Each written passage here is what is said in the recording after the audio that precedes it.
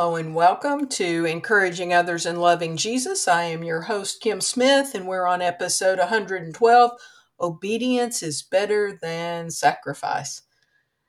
That phrase may sound familiar to you, but do you know the story? There are so many different places in the Bible where it's part of our culture for us to drop the name of Jezebel or to talk about the golden rule or obedience is better than sacrifice. Phrases, people's names, bits of stories that are part of at least American culture, but you may not know the story surrounding it. That's what we're going to talk about today. Not only are we going to talk about the story surrounding it, we're going to talk about how we can apply it to our own lives. Each and every week, as I jump on this podcast platform, I want more than anything to point you to Christ. I want to point you to Christ as your Savior, and I want you to follow Him on a daily basis as the Lord of your life. And obedience is key.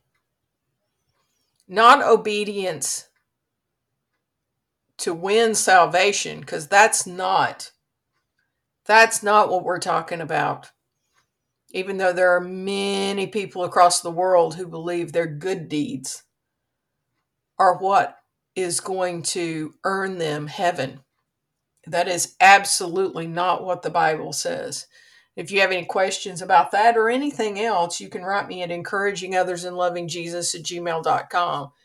And I will be more than happy to share with you what God's Word says about salvation. But we obey not in order to earn salvation, but we obey because we love Christ. We've been talking about King Saul, the very first king of Israel, and we've talked about Samuel the prophet. Samuel the prophet, we're getting to the end of his time. And he was a godly man. Was he a perfect man? Absolutely not. But he was a godly man. He was willing to stand up in front of the people of Israel toward the end of his time in leadership and just say, is there anything that I've done to you? Is there anything that I need to make right? He could stand in front of them as a man of integrity with clean hands and a pure heart. King Saul is not that way. King Saul, as we talked about last week, he can cause me whiplash because his mental instability and his lack of wisdom with making decisions in his personal life, as we're going to find out for the next few months, as well as in leadership decisions for the people of Israel. I mean, he was all over the map just in our lesson for last week. And this week we're going to talk about obedience is better than sacrifice. And we're going to see Saul do something that we are tempted to do as well.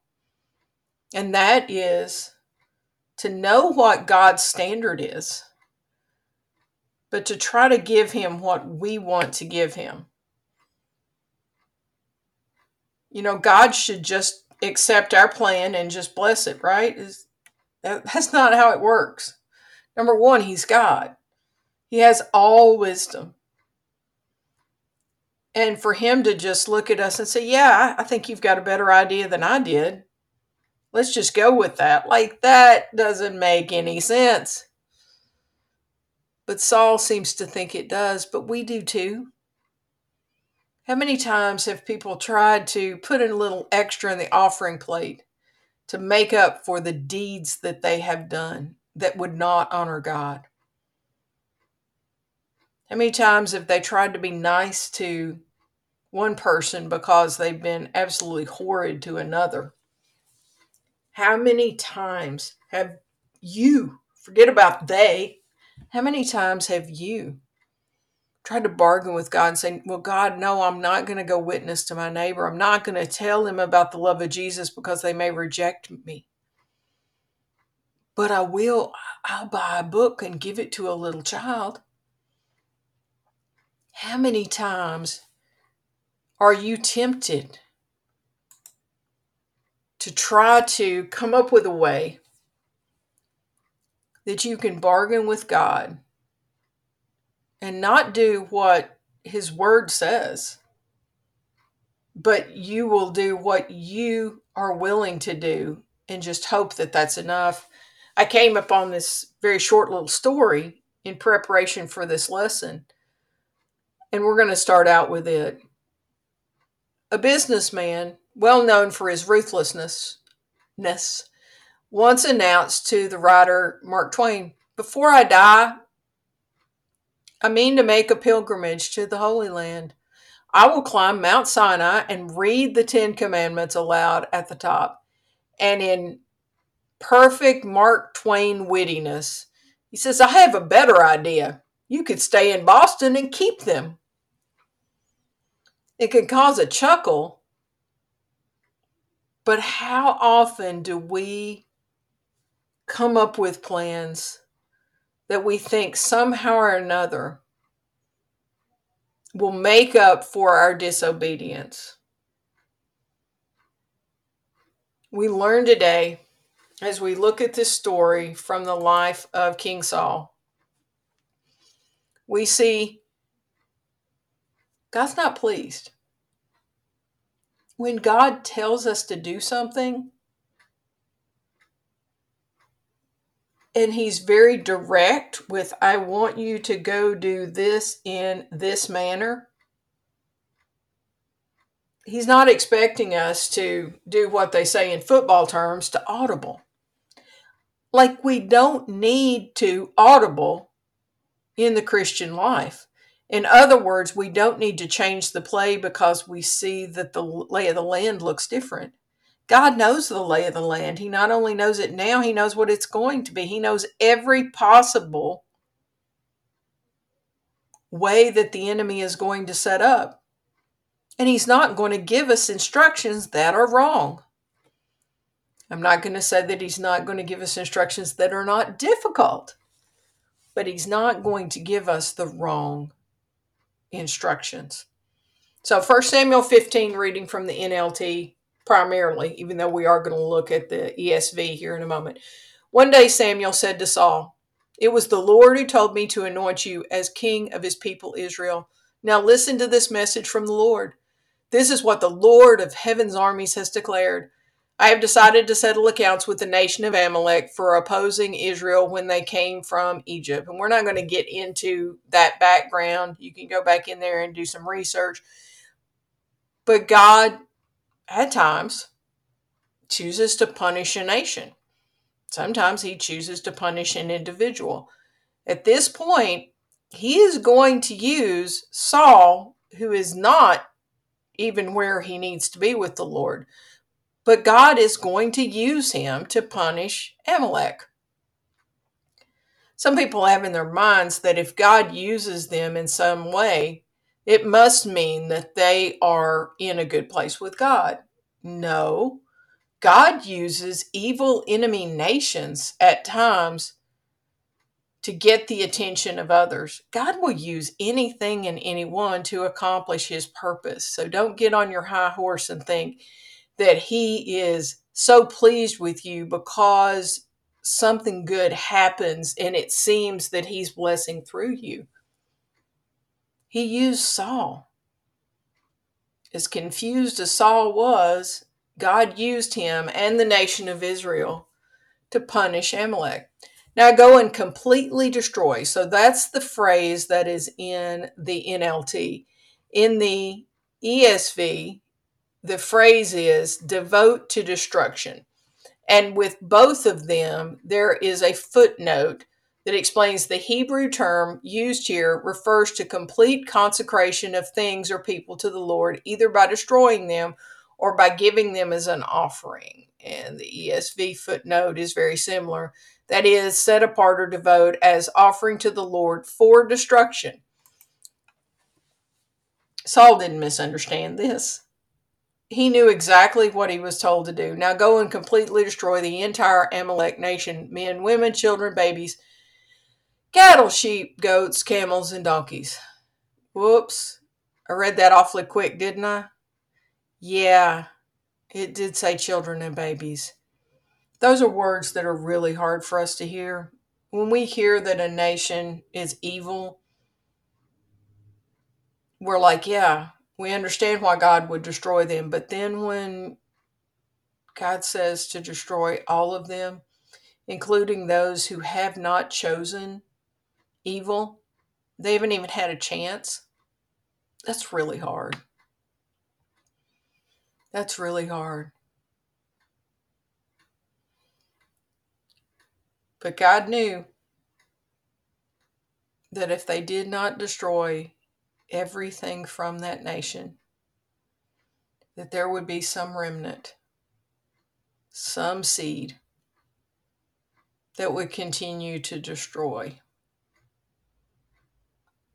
Those were the instructions. So Saul mobilized his army at Telem. There were 200,000 soldiers from Israel and 10,000 men from Judah.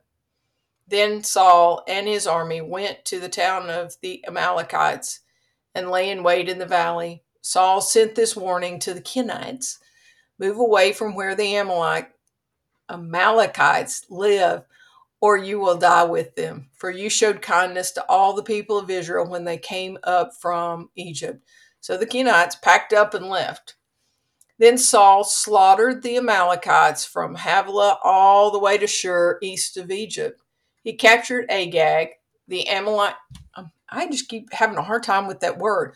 Amalekite king, but completely destroyed everyone else. Saul and his men spared Agag's life and kept the best of the sheep and the goats and the cattle, the fat calves and the lambs, everything in fact that appealed to them. They destroyed only what was worthless or of poor quality. Sounds just like what God told them to do, right? Not even close. Not even close. When God gave his instructions to Saul, he did not say, destroy only the bad things, the things that you consider worthless, and keep everything else. God said completely destroy, or to mark for destruction. And yet Saul and his men spared the king's life, kept the best of the livestock. They destroyed only what was worthless or of poor quality. What story do you think Saul's going to give for this? Because you can be sure that the sin is going to find him out. You can be sure that the sin in your life is going to find you out. You know, sometimes people think that if they sin in darkness, somehow or another, God's not going to know. Like, just craziness.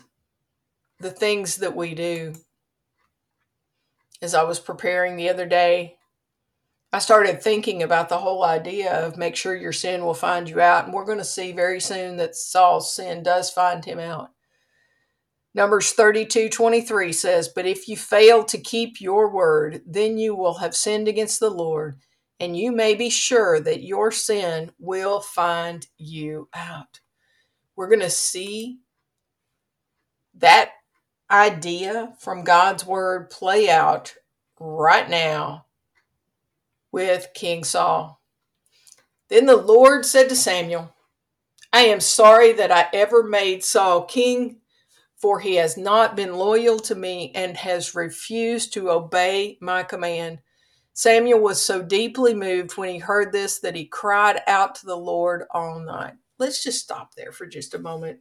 It is so easy when we have stories like this to just burst through verses like this one to get to obedience is better than sacrifice, which is our main point. But I want you to let these words sink in. Then the Lord said to Samuel, I am sorry that I ever made Saul king, for he has not been loyal to me and has refused to obey my command. Does this mean that God did not know what Saul was going to do ahead of time? No, he knew. He knew. But that does not mean that God's heart did not hurt for the choices that Saul made and the Israelites made. But look at the heart of Samuel. So if we compare and contrast Saul and Samuel in this text, you've got Saul who has this opportunity to do great things for God to use him in mighty ways. And he continues to either make wild decisions or, in this case, to just either do what he thought was best or do what his selfishness wanted because he kept everything that seemed good to him. But it's that next phrase, the heart of Samuel. Samuel was so deeply moved when he heard this that he cried out to the Lord all night. Does that not hurt your heart? That Samuel, this man of God, was so hurt by the choices of Saul and the pain that this caused God, that Samuel cried out to God all night long.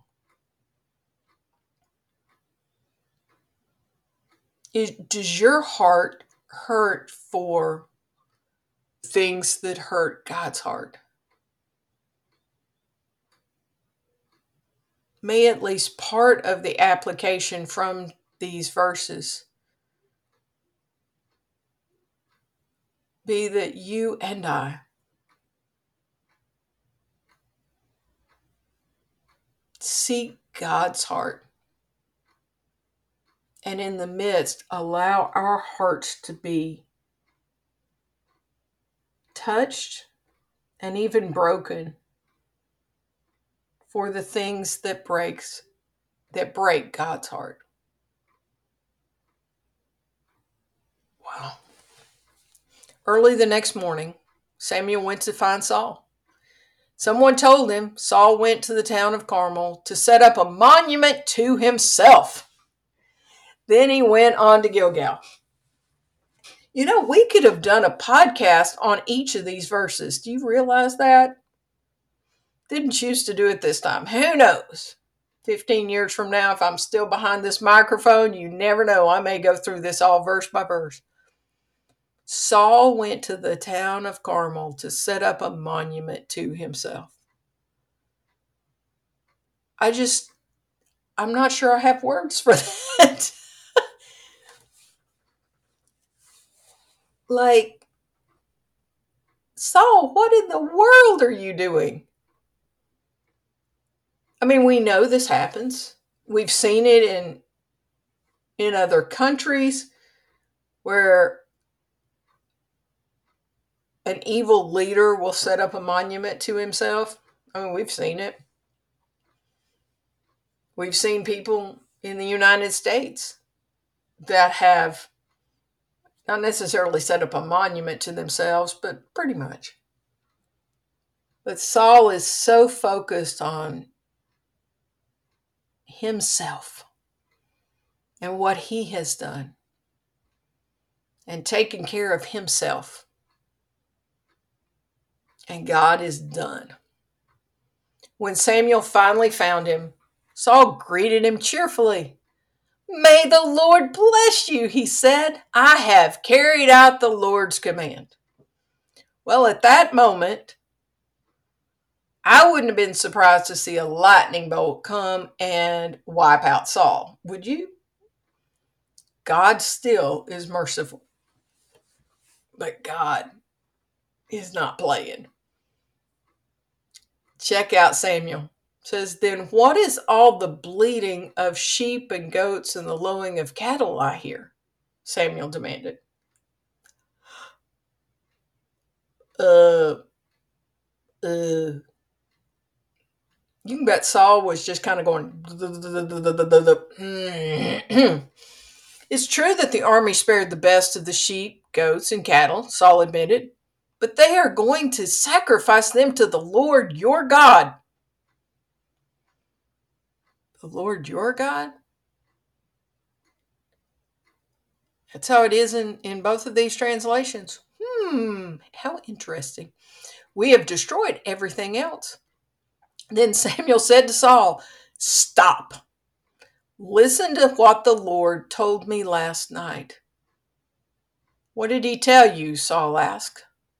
And Samuel told him, "Although you may think little of yourself, are you not the leader of the tribes of Israel? The Lord has anointed you king of Israel. And the Lord sent you on a mission and told you, go and completely destroy the sinners, the Amalekites, until they are all dead. Why haven't you obeyed the Lord? Why did you rush for the plunder and do what was evil in the Lord's sight?" "But I did obey the Lord," Saul insisted. "I carried out the mission he gave me. I brought back King Agag, but I destroyed everyone else. Then my troops brought in the best of the sheep, goats, cattle, and plunder to sacrifice to the Lord your God in Gilgal."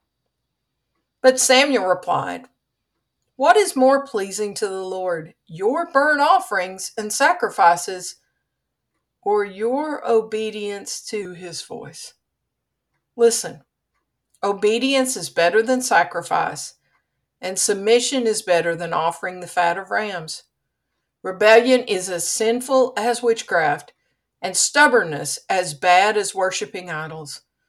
So because you have rejected the command of the Lord, he has rejected you as king." And we will go further into Saul's response to God's rejection in next week's podcast. But let's camp for a few minutes. Listen, obedience is better than sacrifice, and submission is better than offering the fat of rams. Or let's just add a few other lines. Submission is better than offering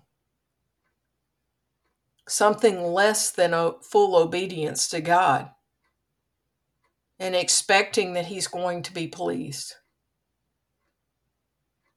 You know, when we think about human relationships, if you have someone that you are under their authority, let's just say a teacher and a child relationship. I'll try to flash back. It's been a long time, but I'll try to flash back to when I was a child. So I'll think of my first grade teacher. And if she told me to walk up to the board and to draw a 5 plus 5 equals, and I go up to the board, and instead of putting 5 plus 5 equals,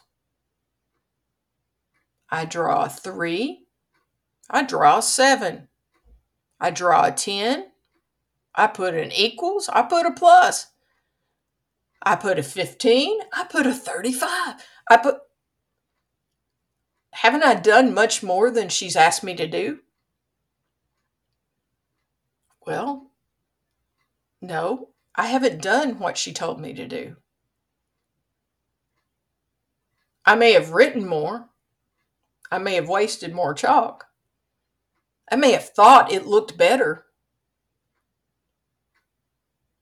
But I did not obey. In what ways in your life, currently, are you trying to get around writing your 5 plus 5 equals? What has God specifically told you? Well, I don't know what he specifically told you, but There are many things in God's word that they're yours. You know, that one about love the Lord your God with all your heart, with all your soul, with all your mind, and all your strength. How are you doing with that one? How about love your neighbor as yourself? Are you trying to love so and so deeply, but you hate another? You'll be really, really kind to people who are kind to you. But to those who have hurt you, forgiveness is not an option. You're not going to write your 5 plus 5 equals. You'll get some pretty pink chalk and make you a pretty 7, a pretty 3. Let's grab some blue. Let's write a 10. Teacher will be pleased, right? It looks so much better than what she told you to do. Not in her eyes. Because she wanted 5 plus 5 equals.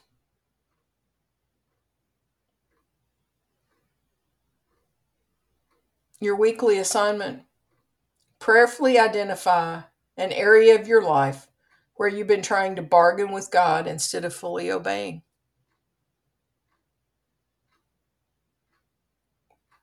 What is that area that God is just really bearing down on your heart right at this very moment?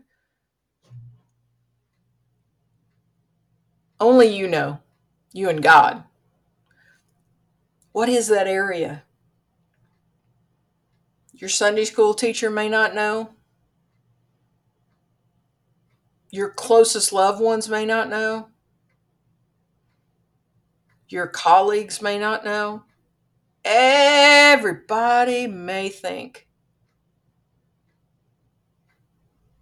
that you're doing exactly what God wants you to do. But you and God know that's not the case.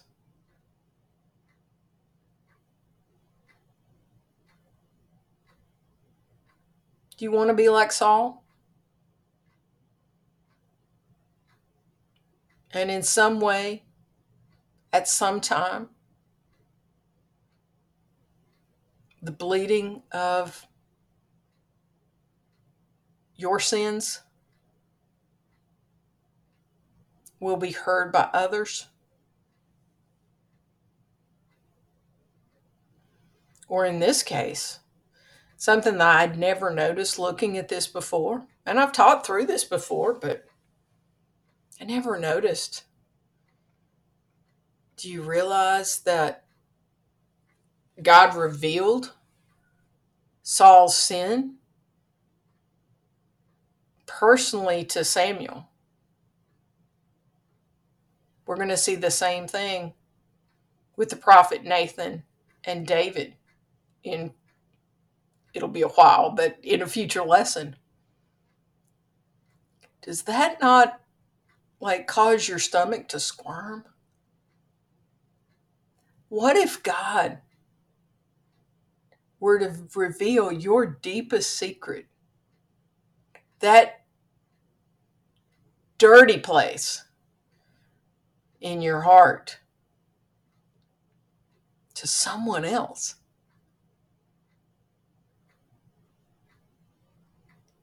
Before he exposed you? I don't know about you, but that's some scary stuff. But if you have chosen to follow Christ as your Lord and Savior, be thankful that God will find you out. Be thankful that He will not let you by with sin in your life. Be thankful that there is no place that you can go that His Spirit is not. Be thankful that He loves you enough to grab hold of you, to point out your sin, and point you to the right path.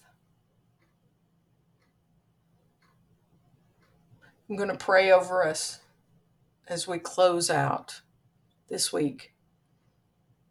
Dear God, as hard as it is to read about Saul and his repeated disobedience to you, dear God, it's so tempting for us to look at this and just want to wag our finger and go, Saul, Saul, Saul, don't you know better?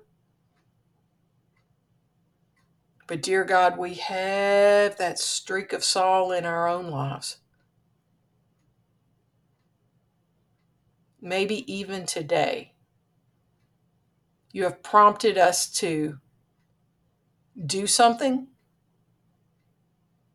and we either ignored your voice or we tried to do something different that we hoped would get you off our trail.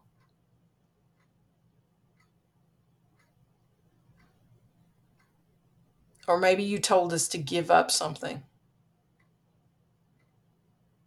and instead we're trying to hold it behind our back and just hope that you move on to something else, move on to someone else. Dear God, I pray, dear God, that you will not let us by with any sin in our life. Dear God, none of us would ever want to hear the words, I am sorry that I ever made.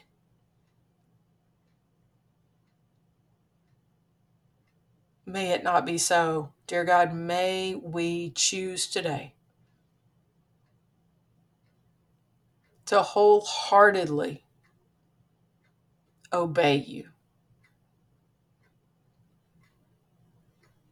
And instead of trying to make a sacrifice to get us away from having to obey, may, dear God, we have the courage to be a living sacrifice, holy and acceptable to you, which is our reasonable act of service.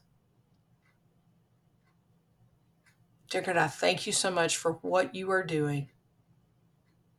In Jesus' name I pray, amen. Thank you so very much for tuning in. I'd very much appreciate it if you would jump onto whichever podcast platform that you are listening to and rate this podcast. I'm not going to tell you how to rate it. That is totally up to you. But rate it and share it with others. Share it with others who need to be walking closer to the Lord. If you have somebody that's outside of the continental United States, maybe you are outside of the continental United States, I would love for you to share this. God is really working in my heart when it comes to those that do not have a gospel witness around them. And you have the opportunity, this is free of charge, and you have the opportunity to share this with others and just see what God might do through your obedience. We also have our online Bible study course, Finding Courage for Life's Battles, Life Lessons from the book of Joshua. That information is in the show notes. You can email me, as I mentioned earlier, at encouragingothersandlovingjesus@gmail.com. And it is especially fitting today, even though we say this each and every week. Remember, it's always, what? It's always a trust and obey kind of day.